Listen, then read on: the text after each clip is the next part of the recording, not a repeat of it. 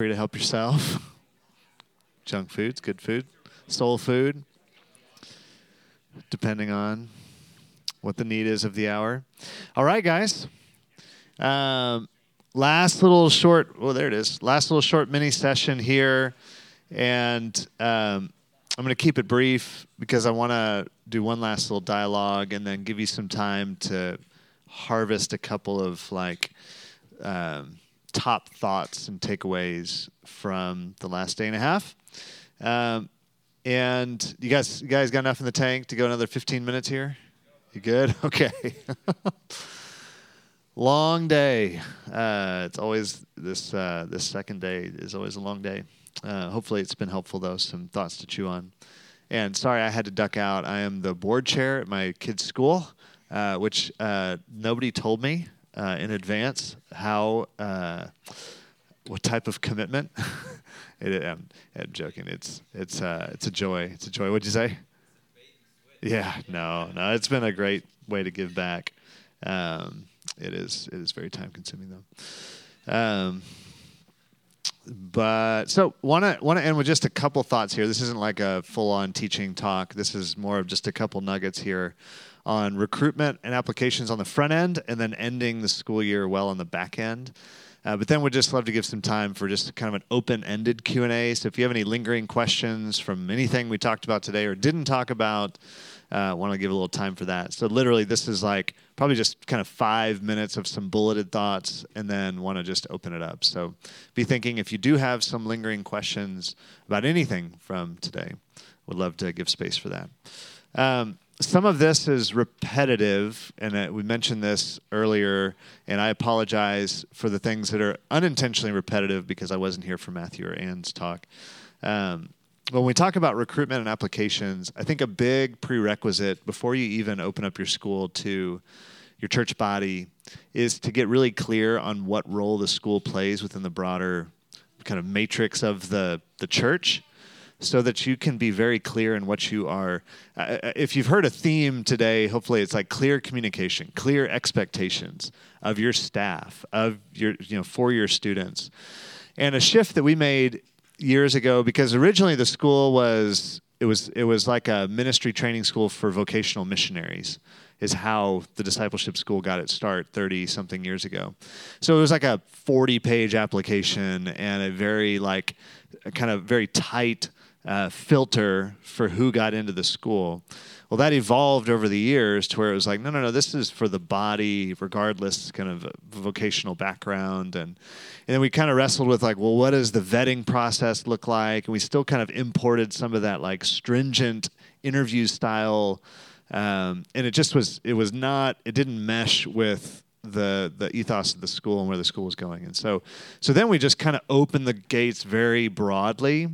And what we found was we had 80% of the students had a lot of buy-in, but we had 20% of the students that was a real challenge when we just kind of lowered the bar and said, come one, come all. And we found that we were spending 80% of our time with 20% of the students, or 95% of our time with 5% of the students that were the biggest challenge. So and Matthew does this maybe a little differently than I have, and probably does it better. But where I was landing is more. It's funny. We would kind of advertise the school, and then in our application and interview process, we do our best to talk them out of it. So we cast a wide net. Hey, we share testimonies. We put it on social media. My life was changed, so on. And then, we get applications. And then we would have these phone calls or face-to-face interviews with them. We're like, are you sure you really want to do this? Because here's what the ask is. And that's what Jimmy was talking about last night with this kind of these wide arms. It's for anybody. But then once we kind of get in front of you, hey, this is the agenda. We have a very clear agenda for your life. It's to become a disciple of Jesus. If that is not your agenda, you will be very uncomfortable in this school. And then trying to be as clear as possible. Here are the expectations. Here's the ask. We're not looking for perfection, but we are looking for growth. If you're signing up for the school, you're giving the staff and leaders authority to speak into your life. Not to tell you what to do, but to be a coach and give you feedback and so on. And so as clear as you can be is what I'm trying to say with what the school is, what the desired outcomes are, what the expectations are. That will not eliminate, but that will minimize the issues you deal with throughout the year. Does that make sense? So there's not like a bait and switch, like Ray was saying with my board position, which wasn't a bait and switch. But, we've had some of those students who get in the school, they're like, this is not what I signed up for. Well, that's on us. Not 100% sometimes. We may have been clear, they just didn't hear us. But we can mitigate some of that by being abundantly clear and almost even trying to talk them out of doing the school so that there's a real kind of buy-in from the student. Does that make sense? I would highly, highly recommend a process with your applications. I think Thomas and the Houston guys, you probably do this as well as anybody I've heard. Just we got to where we were having over 200 applicants for the school. That's not the case anymore. But we got a little out of our best practice where we would have a face-to-face interview with every single applicant, and we just got to where a full-time staff of 2 could not meet with 200 people in the application window. So Matthew's kind of gotten back to that. I think you guys met with just about every applicant, right? Yeah. But a face-to-face meeting, if possible, I think is best, where you can lay out those expectations and then feel out, are there character issues or life circumstances that don't disqualify them from the school, but it may not be this year. And that's the language we've used in the past of like, you're not going to, if you're hungry and humble, like Jimmy said, you're not going to disqualify yourself from the school. Now, if there's arrogance, all that kind of stuff, then it's just, we're going different directions. And that's fine to just say to somebody no. But typically, if they're applying for the D school, that hadn't been the main issue. More so, we've come across people who are like, I'm right in the middle of a divorce. I'm like, okay, that doesn't disqualify you, but the emotional load that you might be going through right now, or we had one applicant and he had several outstanding warrants on him for arrest. We're like, but he's, that was his background. He'd come to Jesus. We're like, hey, you might need to deal with that before jumping into the school. Or, every person's a different scenario, but evaluating, not making the decision for them, ideally, but working with them to help them self-discover. Hey, you are working a full-time job. You're a single dad with 3 kids, and you're the president of the school board, and do you understand the time and emotional commitment that you're making to the school? Just looking at the pie chart of your life, it would not seem that you have the capacity to do the school and to be able to follow through. Those types of conversations. Is that making sense? So we're not evaluating them on level of maturity. You're a mature enough Christian to get into the school. I'm just saying this has been our process. It's been more of the posture of the heart, the circumstances of life, and have we been abundantly clear with what the expectations are, and they can self-select in addition to us. So sorry, were you saying something? Okay, good. Thanks, Gabe. So that's what I would say with recruitment applications. On recruitment, every church is going to do that differently. I don't have any sage advice there. That is not my wheelhouse, other than what we found to be most effective are when we've done surveys, the people who do our schools do it because a friend did it and their lives were transformed. So as much as you can leverage that, at the end of every year, we actually have our students wait on the Lord and then make 3 to 5 personal asks and say, hey, who can you, because don't ever underestimate the power of suggestion. And so, hey, who in your life could benefit from, if you would want somebody, if you've had an experience where you have grown closer to Jesus and, even if it's been difficult, do you know 3 to 5 people who could benefit from this? And we'll sit there in class and have them just text out right then and there, to make a suggestion to consider the school. We found out to be very effective, testimonies, testimony videos, utilizing Sunday if that's a possibility in conjunction with your senior pastor. Get people on stage, student testimonies. It's rarely like the director standing up saying, hey, you should come to the school, that moves the needle. But when people hear the stories of people's lives who've been transformed. Is that a goat? Okay. Just... It's been a long week, and I'm 40, and I just want to make sure everything's intact here. Just want to make sure that somebody else heard a goat. Okay. When it comes to ending well, so I know that's a short, truncated kind of couple bullet points on recruitment applications. Some of this has already been said, so I won't belabor it, but I would just say if longevity is the goal, and the goal is not like this highlight, and then denouement into the summer or whatever, whenever you guys end your school.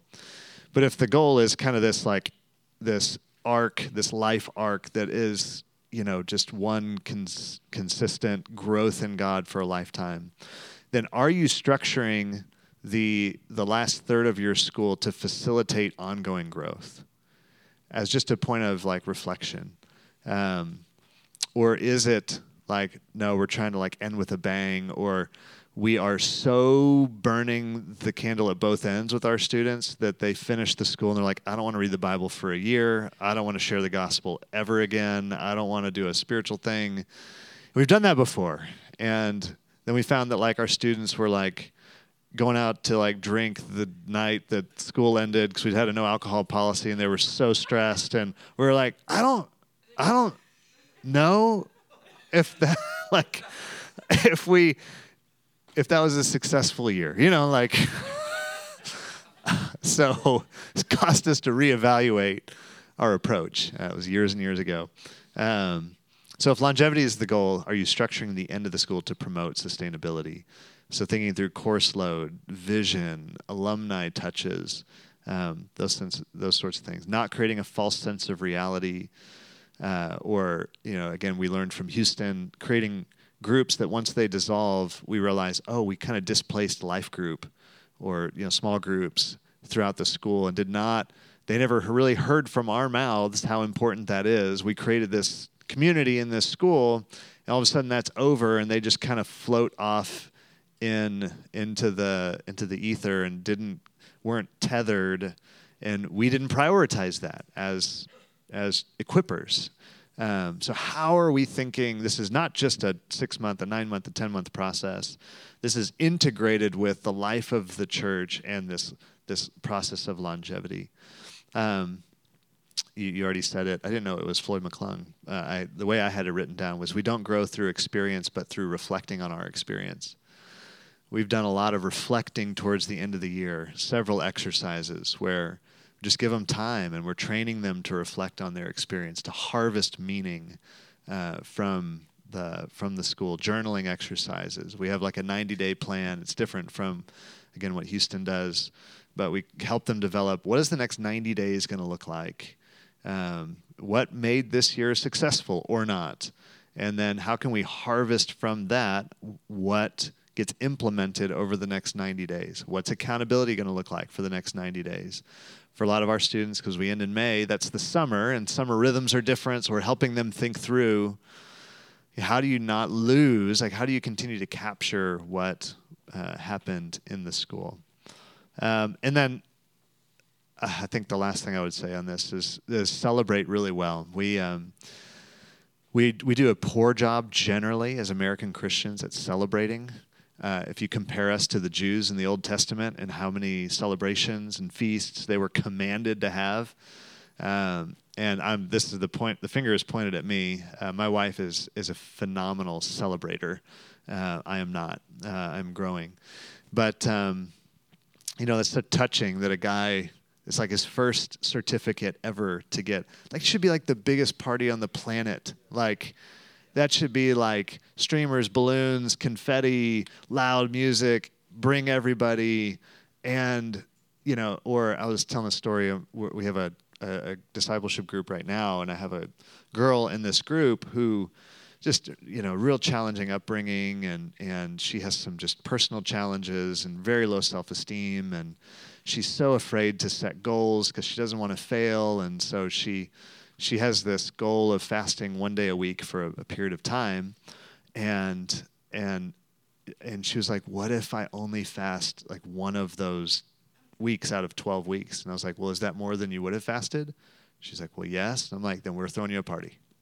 If you set a goal of fasting once a week for 12 weeks and it happens once or even half a day, we're going out for a meal. Like, we're not celebrating perfection. We are celebrating growth. And so just thinking through, break the budget on your celebrations. And don't just wait for the end of the year, but how can you celebrate those milestones throughout the year? I haven't read the book, but Chris, you were talking about the book, The Power of Moments. Is that what it's called? Maybe a resource to check into that talks about harvesting those moments, capitalizing on those moments where somebody has a breakthrough that maybe it feels like nothing to you, or it might just kind of go unnoticed. But for that person, it's monumental. And for somebody to recognize that and call attention to that could absolutely change their lives for eternity. So the discipline of celebration, how could that look in your school? So that's all I got on those two short topics, and wanted to keep it short just so we've got some time here. We're not going to go back into table discussions, but just for the next 10 to 15 minutes, if there are any lingering questions, just want to give space for that. And then at the very end, I would love for you guys to jot down, of the fire hydrant of thoughts and ideas and information. And I know Matthew said that Ann gave a great hey, loaves and fish, right? If you implement one thing out of this week that changes somebody's life, huge success. Celebrate. Go out and have a steak on the school. Just kidding. So what have been some top takeaways and/or what are some questions that might linger relative to anything we've talked about? Yes. In terms of recruitment, thank you. Yeah, what's Waco's deal or other folks on non-Antioch people applying for the school? I don't know what Matthew would say. I would say we've loved it. It's actually added a lot of richness to our schools as we've had. I would say there's a critical mass consideration. So I think we would want some percentage. It hasn't been an issue. We haven't come across that. But we've had people from several different churches do our schools. And it has, I think every single one has been a win. They bring different perspectives, and as long as there's, again, very clear expectations, very clear. And we've just said, because part of the school is participation in the local church, and so any requirement we have for our students in this local church, we give them the same requirement for their local church, with respect to whatever their structures and systems are. But if the value is serving the body, we're holding them accountable for how they're serving the body at their local church. So if anybody else has a different perspective, feel free to share it, but it's been a huge win for us. I'll just say one thing I did this year. So if we had somebody like wanting to come down from Dallas and do the school, which we've had, I'm not as worried about that. But if somebody in Waco wants to do the school, one of the things that I do is I want to reach out to their pastor and just let them know, hey, your students, inquiring about doing our school. So we kind of treat it as a reference. And so we talk to them, let them know, just so we're not seen as sheep stealing or something like that, especially if they're sometimes they're working at the church or different things like that. So I just want to honor the local church, the local pastor, and just say, hey, we have requirements too that they're going to, need to be serving in church and doing these things. And so we're not asking them to do that here. We're asking them to do that with you. And so how does, just to honor them. That's a great point. Yep. 100%. Yeah. Yeah, Gabe. Okay, so question that we haven't talked about so far, requirements and policies, everything from dating to drinking to gambling to life group to serving every week to, I just feel like there's a lot of those things that have started to feel, at least for our church, very burdensome or encumbering or very hard to implement. And so I just wanted to hear if people, really the question is if you have swung a little bit away from things like requiring people be at church every week and then submit their absences or things like that is what we've done in the past. If you have swayed away from that, have you seen any issues with doing that, or has it been fine? I'm just trying to figure out before we were to make bigger adjustments in that way. love to open that up. The only one thing I'd say to that, this reflects my personality, so I don't speak on behalf of the Waco staff, but to me, every policy has a 1-year shelf life and needs to be reevaluated every year relative to our outcomes, desired outcomes. So if it makes sense to have a dating policy 1 year, it may not make sense. It actually might be detrimental the next year. Same with alcohol. Now, I mean, I think, well, yeah. So, and again, that's going to be contextually relevant in different places and spaces. But yeah, that's all I would say to that. But yeah, it's a great question. What do you guys?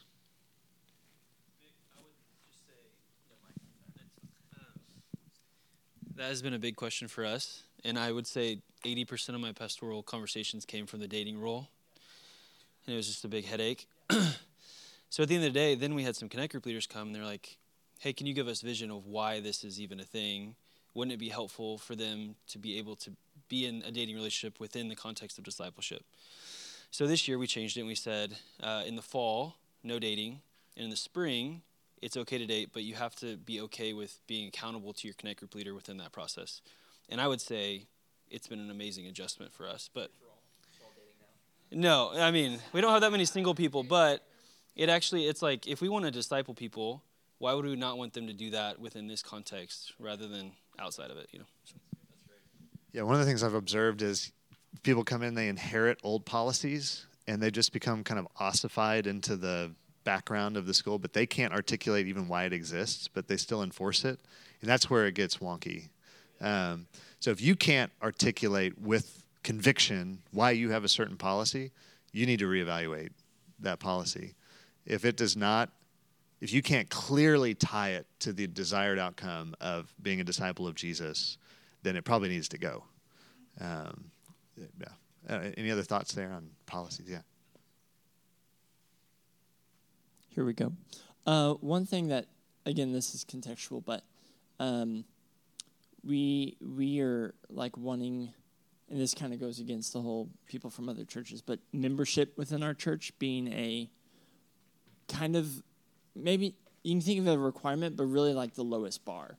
To answer like the Sundays and life group and that sort of question, it's like if they're doing less than a church member would be, like that's a clear sign of something. So like this year, having a student who we noticed just hasn't been coming on Sundays, period.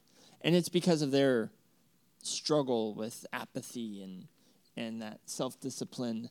And that's the thing they also want to work on. So it allows us to have them accountable to that. So figuring out a policy of what's the lowest bar. It's like, okay, if they're, in terms of what they're doing, like, okay, let's start there.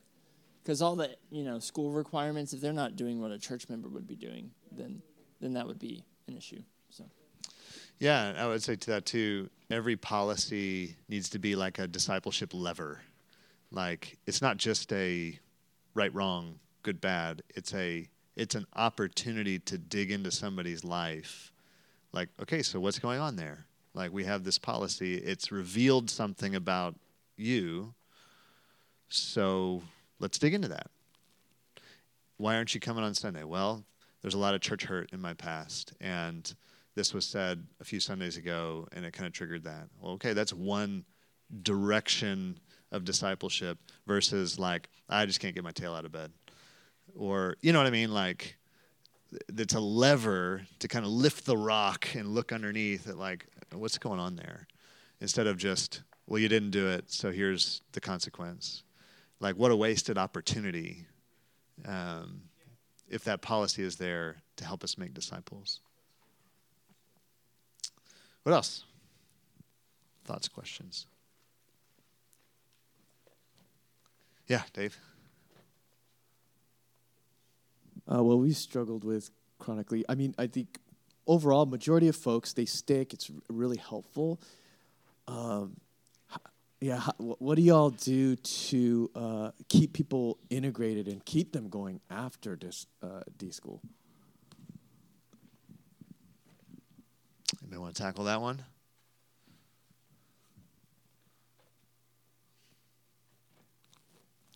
I mean, I would just say, yeah, Matthew, you have some thoughts there. You talked about the tracks you're doing, right? Yeah, we did. So you're saying just keep them invested in the school throughout the year? No, after D school is done. Like, how do they Yeah. get integrated, stay integrated, keep going? Yeah. So, I mean, I would just come back to that conversation again. I was going to say something different because I thought your question was different. But I would say, yeah. So, yeah. So one of the requirements that we have in Waco is that they're required to, if they're not already currently serving in the church on a Sunday, we're asking them to attend and serve. So what that means is we have 2 services. They need to attend one service and serve in the other. Okay, and so it's kind of a little bit of a big ask, but we've been asked by the church to do this for years just because we have such a huge kids ministry with need. So we're asking people to serve in kids ministry. But at the same time, if we had students come to me and say, hey, I'm not really comfortable doing that. I don't want to do that. So I'll listen to them. I'll talk to them and be like, well, where would you like to serve? Actually, I think it'd be fun to serve with the tech team or, with that. So we get them involved in serving for one in the community. And so, and a lot of times, like, we have, so they'll be on another team actually inside the church when that happens. So they're experiencing a team leader from another team leading them in the outreach or whatever they're doing. And so they're getting a chance to get that much more connected. So I think that's one of the ways we do it here in Waco is require them to serve. And so they can build other relationships and have opportunities to be seen or to grow or to, get involved in more what we're doing in the community. Yeah, and the other Church. half of that would be life group, like baking that in and not just a box and a chart that did you go this week, but like vision for it, biblical exhortation around small group connection, following up in D groups in the D school. How is life group going?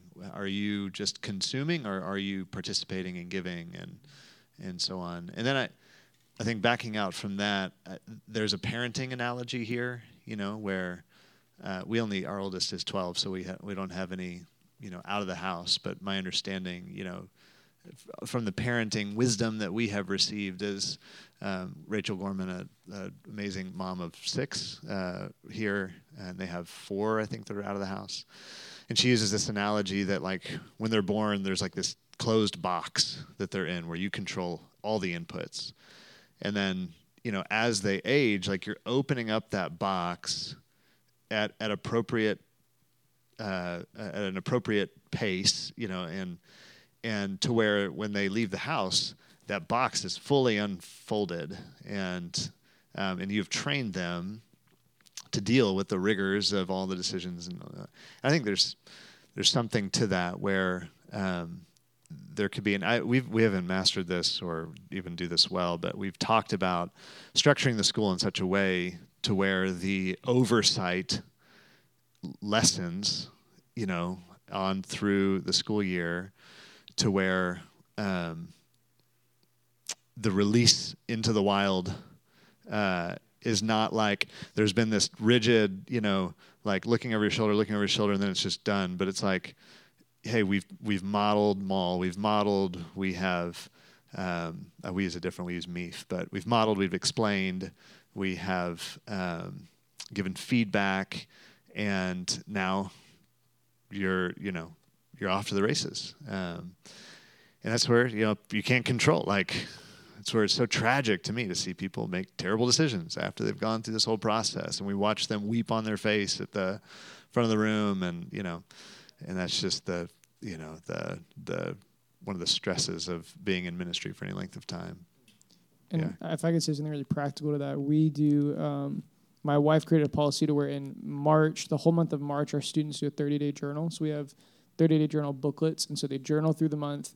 And the goal of that is to really hear the Lord on what are the things that He spoke to them in the school that are meant to be applied as they leave. So maybe it's becoming, I don't know if you guys have CASA or if that's a Baton Rouge thing, but like an advocate for children in foster care or something with Unbound or serving in this thing, so that the goal of that is to come away with the next steps. And then between April and graduation in May, a staff member, one of the directors, meets with the students for an exit interview, reviews that journal, and then helps connect them.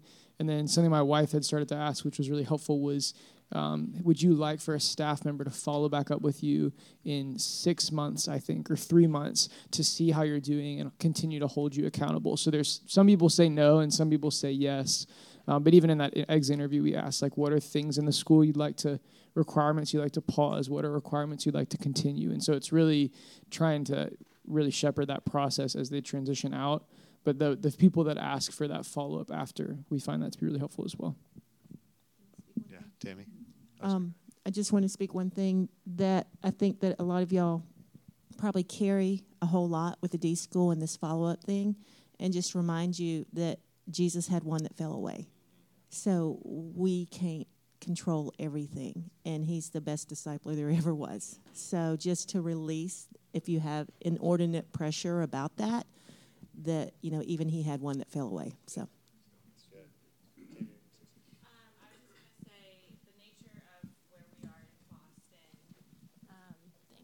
So the nature for us in Boston is that our D school is spread amongst 5 different churches. So we actually meet on Zoom, crazy. But we have ministry mentors is what we call them, as they are serving, like Matthew said, in tech team, in kids, in youth, that they are touch point like with other people within the congregation, so that we're not because we are so together all the time because we spend so much time together, but for them to be a part of a life group, I think that will help ease back into the rest of what's happening within the church. So that was something else I wanted to add. Ministry mentors. It's great. Well, hey, in an effort to honor your time, let me just give a closing remark, and then we'd love for you to jot down 1 or 2 takeaways from yesterday and today.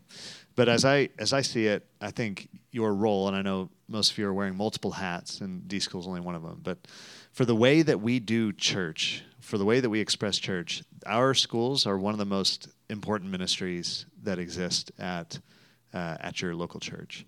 And again, it's about the strengthening of the pegs in this hour, always, but I think in this kind of cultural moment in which we live is absolutely critical for the longevity of what God has been doing through this network of churches. And so that's not like the weight of the world is on your shoulders.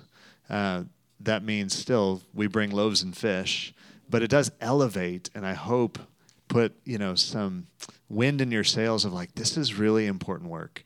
And I just want to say thank you. Probably more than half of you are volunteers, maybe some of you on a stipend. Anybody full-time with discipleship school besides Matthew? Yeah, Alex, kind of quasi, Marshall. Well, right. No, that's my point is not even you. Yeah. So it's a heavy load, and may God give us grace to stay in it and not be perfect, but keep showing up, grow, and trust that he will make up our lack. So I'll pray to close us here in a few minutes, but just a few minutes of kind of quiet for a moment, a little reflection. If there are 1 or 2 kind of ideas or themes that rose to the top for you that really stand out, just jot that down. And you can have more reflection time later, drive home, flight home. But I know life will hit us, between the eyes as soon as we move on from here. So just sit for a moment. What are some of the top, 1, 2, 3 takeaways from yesterday and today?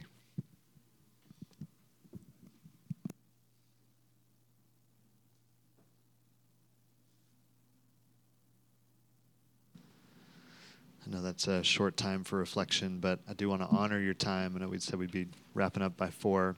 We have this room till 5, so don't feel like you need to rush out. If you want to, while it's fresh, if you just want to keep sitting and gathering your thoughts, you're welcome to do that.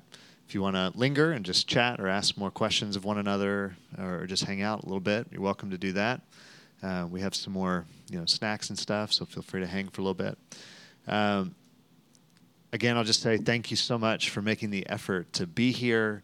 It's always a joy to hear what's going on around the nation, to see your faces, and for so many of you, for this being the first gathering that you've attended like this, love it. Thank you. It's a big effort, I know, to make the arrangements to travel here. And we hear you that some kind of shared resource. We do have a Google Drive that currently exists. If you want access to that, just let me know. You have my email address that have some of these documents, but it hasn't been curated very well.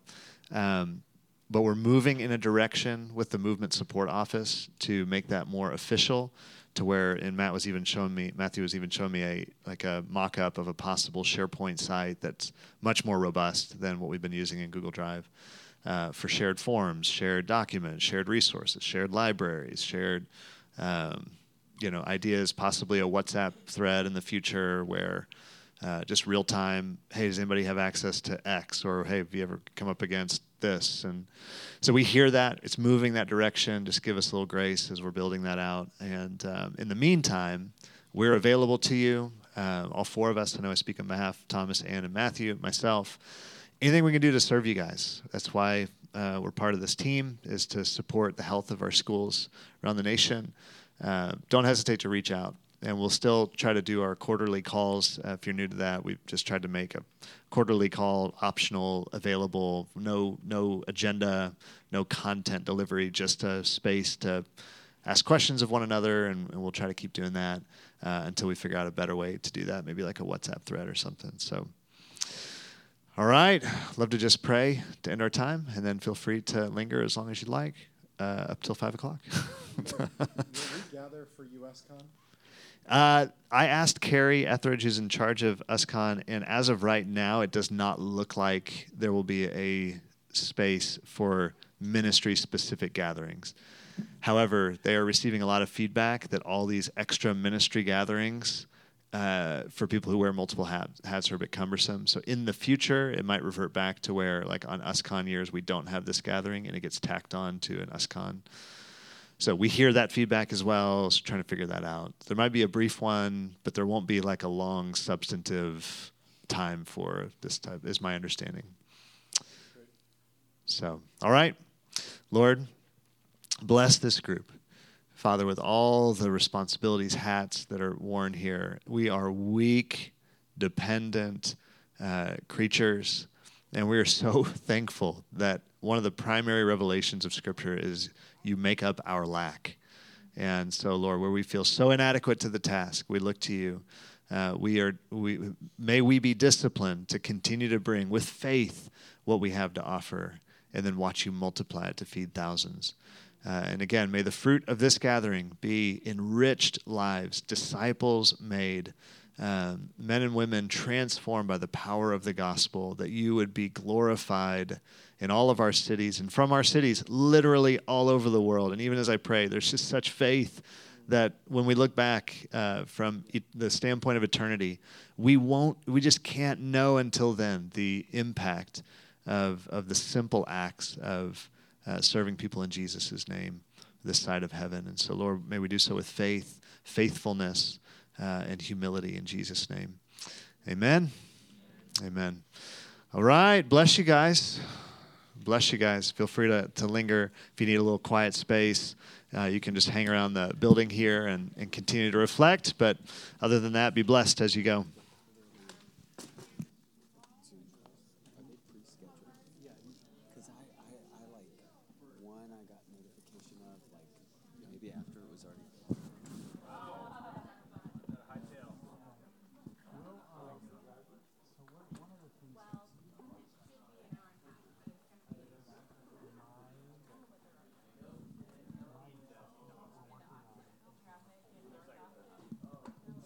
She would then probably help manage a lot of just more communication. Gotcha. To make sure that we're current on things. Everybody's information's the same, but hopefully what we can do from this is just re-up on our communication, making sure that we send out. Yeah. Hey, next month we're gonna do it this time. 2 weeks from now. Yeah. So.